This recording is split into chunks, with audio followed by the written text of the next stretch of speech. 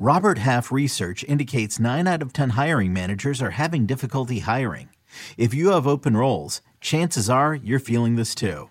That's why you need Robert Half. Our specialized recruiting professionals engage with our proprietary AI to connect businesses of all sizes with highly skilled talent in finance and accounting, technology, marketing and creative, legal, and administrative and customer support.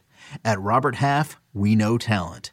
Visit roberthalf.com today. I'm Sandra, and I'm just the professional your small business was looking for. But you didn't hire me because you didn't use LinkedIn Jobs. LinkedIn has professionals you can't find anywhere else, including those who aren't actively looking for a new job, but might be open to the perfect role, like me. In a given month, over 70% of LinkedIn users don't visit other leading job sites. So if you're not looking on LinkedIn, you'll miss out on great candidates like Sandra. Start hiring professionals like a professional. Post your free job on linkedin.com/recommend today. Hey, I'm Brett Podolsky, co-founder of The Farmer's Dog. We make fresh food for dogs. We started the company when we saw what a huge difference it made in my own dog, Jada, when she stopped eating ultra-processed kibble and started eating fresh, whole food. The Farmer's Dog food isn't fancy. It's just real food delivered to your door in pre-portioned packs. It's better for them and easier for you. Get 50% off your first box at thefarmersdog.com/podcast. That's thefarmersdog.com/podcast.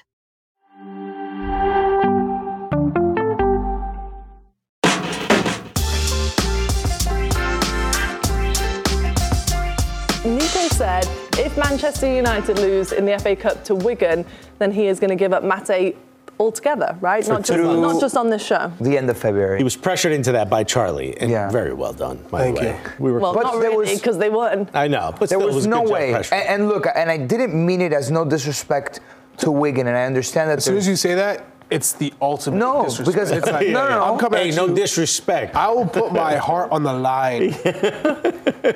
And I mean it with no disrespect because I understand their context when they have internal issues at the club. They were handing a points deduction, and it's been a difficult season. And I admire their conviction to wanting to have to play out of the back. And they put on in the first couple of minutes, I was like, wow, oh, look at Wigan. But at the end of the day... Your Mate? Getting scared? No, because at the end of the day... He was looking up Mate edibles. He's like, is there any way I could get this when in? When Onana made that save... Right. At the beginning, they were riding the energy. But also, you're like, Onana's on. At the end of the day, it's a third division side against Manchester United. And we got what we expected. Manchester United, in fact, maybe should have even beat Wigan by more. Yes, maybe? They're going to have a quality. Of course. There's still a moment. Can't find the back of the net. I'm sorry. Højlund. Manchester United needs to learn how to play at a high rhythm and be more resounding in their wins, more convincing in their wins. I don't know if the jury's still out on Højlund, but Poppy, you saw him in Serie A last season, but the exorbitant price tag for this player that seems to be a normal striker, nobody superlative. When you pay that price, you got to be superlative. When you look at that, one of the things that was glaring to me yesterday, yes, Garnacho played well, but where was Marcus Rashford? Is Højlund getting any service? And I know you can say that about a lot of strikers. Chances. No, he had chances. But Højlund didn't have service? No, but I think in the past, over this season, when you look at the chances that he's been given in the box, he's been one of the strikers that's received the fewest passes. Poppy, into a good position. As a striker, your focus is to score goals. Højlund's not a 1v1 dribbler. He's not a player who's going to isolate you on a wing, create his own shot. He is a player who maybe doesn't get that many touches. Maybe get 30 touches in a match. But of those 30 touches, you better be in the box for 20 of them. It's one of those things. And he had 2 glorious chances. In this match, 2 glorious chances. I think to do it over the course of the season would be harsh to say. I also agree with you. I think the price tag was way too high. You pay that money, you got to get a superlative striker. You know how much Julian Alvarez went for? Tell me. I don't know, in the ballpark of 30 million before the World Cup, and look what he turned out to be. A sensational striker. It's the first point of comparison. But this is the thing. We're also talking about not the only problem at Manchester two clubs United. in 2 very different levels. And you got to put it into perspective as well. Manchester City had Haaland. Man United need the big striker. They thought, okay, let's invest in the potential of Højlund. Instead of a Harry Kane that they could have potentially brought in. That backfired, that decision, for me, as of now. If you're talking about immediate success, because United's not a team that's like, oh, we're going to buy a player now and in 3, 4, 5 years we'll get the best of them. United are in a position, or they're supposed to be in a position as a club. You buy, they're ready to hit the ground immediate running, impact, and play, score goals now. Maybe you get better as the time goes on, but you need results now. Mind you, we're not saying that Højlund is bad. We're not. I totally agree. Because, I think because to put up the numbers that he did in Serie A, you need to be good. You need to be gifted. When you say he's put up the numbers, what do you mean by that? He had a decent season with Atalanta for his age. What do you have, 9 goals, though, in the league? But he's a normal striker. I don't think he's anything world class because you pay that money. They paid above average for an average striker, is what you're saying? But way above what about the big picture with Manchester United? Because coming into this game yesterday, it felt like a bit of a difficult situation for them, because even if they won, people are going to say, okay, well, it was against Wigan. How was the performance? Was it convincing? Standard of Manchester United. Yes, and on the other side of that, if they'd lost, it would have been absolutely Erik ten Hag's time is up. Manchester United need a new direction. The positives, I suppose, was Kobbie Mainoo. He's been in a bright spot, hasn't he, for Manchester United? But when you look ahead at what they've got coming up, Charlie, against Tottenham at the weekend, I mean, realistically, what is Manchester United's goals for the rest of this season? Well, you got to finish top 4. That's the goal for Manchester United. And I think when you look at this match, it was just get the job done. Yeah. That's it. It could be ugly as hell.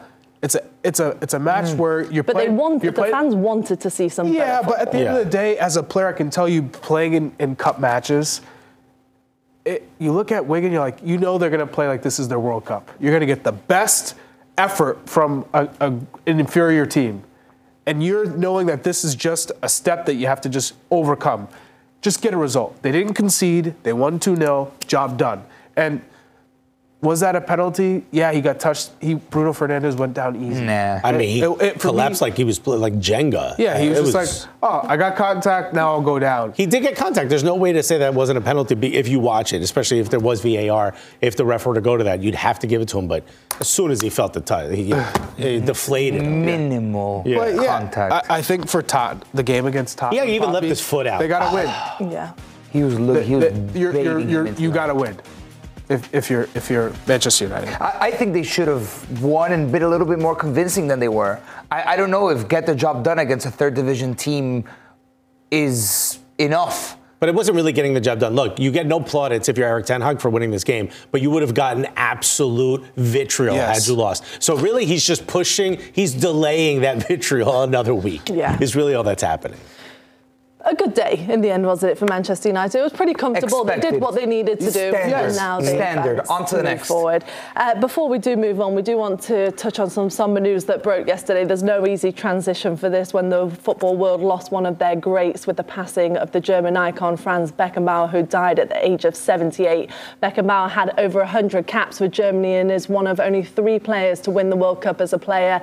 And as a manager, he won numerous titles internationally, domestically, and personally.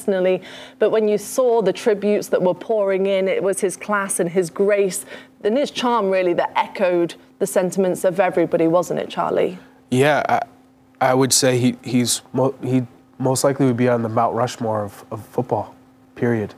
When I was growing up, it was Pelé and Maradona, Cruyff, but I would always hear Beckenbauer being mentioned in terms of what a brilliant footballer he was. He could do it all. It started from the back, defending, all the way to scoring goals. And so this is a massive loss. And hopefully people can look back on his career and obviously figure out what he was able to do so well.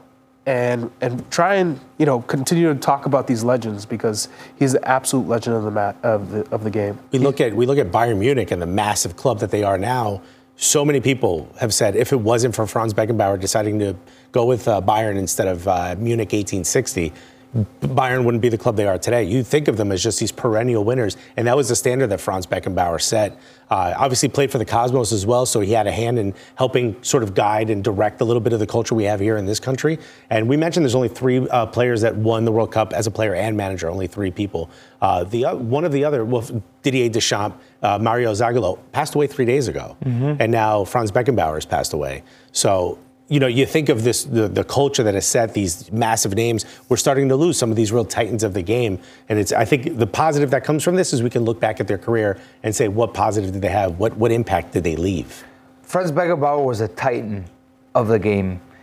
He blazed the path for what football is today, and he did it with grace, with class, with elegance, on and off the field, winning that World Cup with West Germany and then winning it again as a manager in 1990 from 74 to 90. And not only that, was runner-up twice, once as a player as well and once as a manager in 1986. And then what he did for the game in the United States, putting it on the map alongside Pelé with the New York Cosmos. And having a hand in getting the game back in Germany. Mount Rushmore of world football? Always growing up, obviously we never saw him play, but always growing up, like you said, you always heard his name. Remember the Adidas ad from the 2006 World Cup when the 2 Spanish kids are on the dirt field, they're saying who they want on their team. Cisse, Zidane, it's all contemporary players walking in, and then Jose goes Beckenbauer, and then the other kid goes Beckenbauer, ha ha ha, and he walks on. I think that is like a microcosm of the respect that the football world had towards this man that both on and off the pitch, both as a player and a manager, and later in life, contributed so much to this game, to the growth.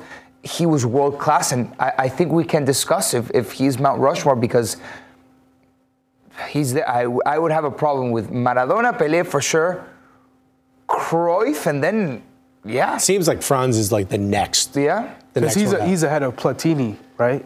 Yes, I would say he's ahead of Platini. So.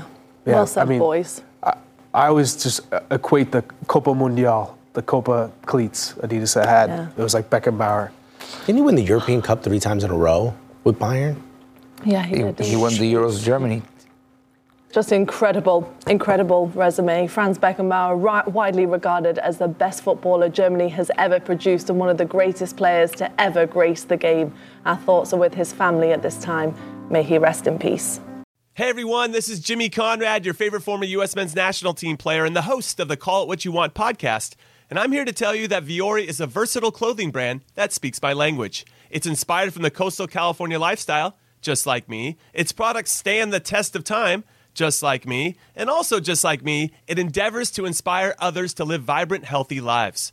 Vuori gear is designed to look great in everyday life while also being perfect for any workout activity. I'm currently rocking the men's Sunday Performance Jogger, and don't let the name deceive you. You can wear these babies any day of the week and in any situation. I'm talking going to the office, running errands, the gym, whatever your heart desires, because Vuori is an investment in your happiness.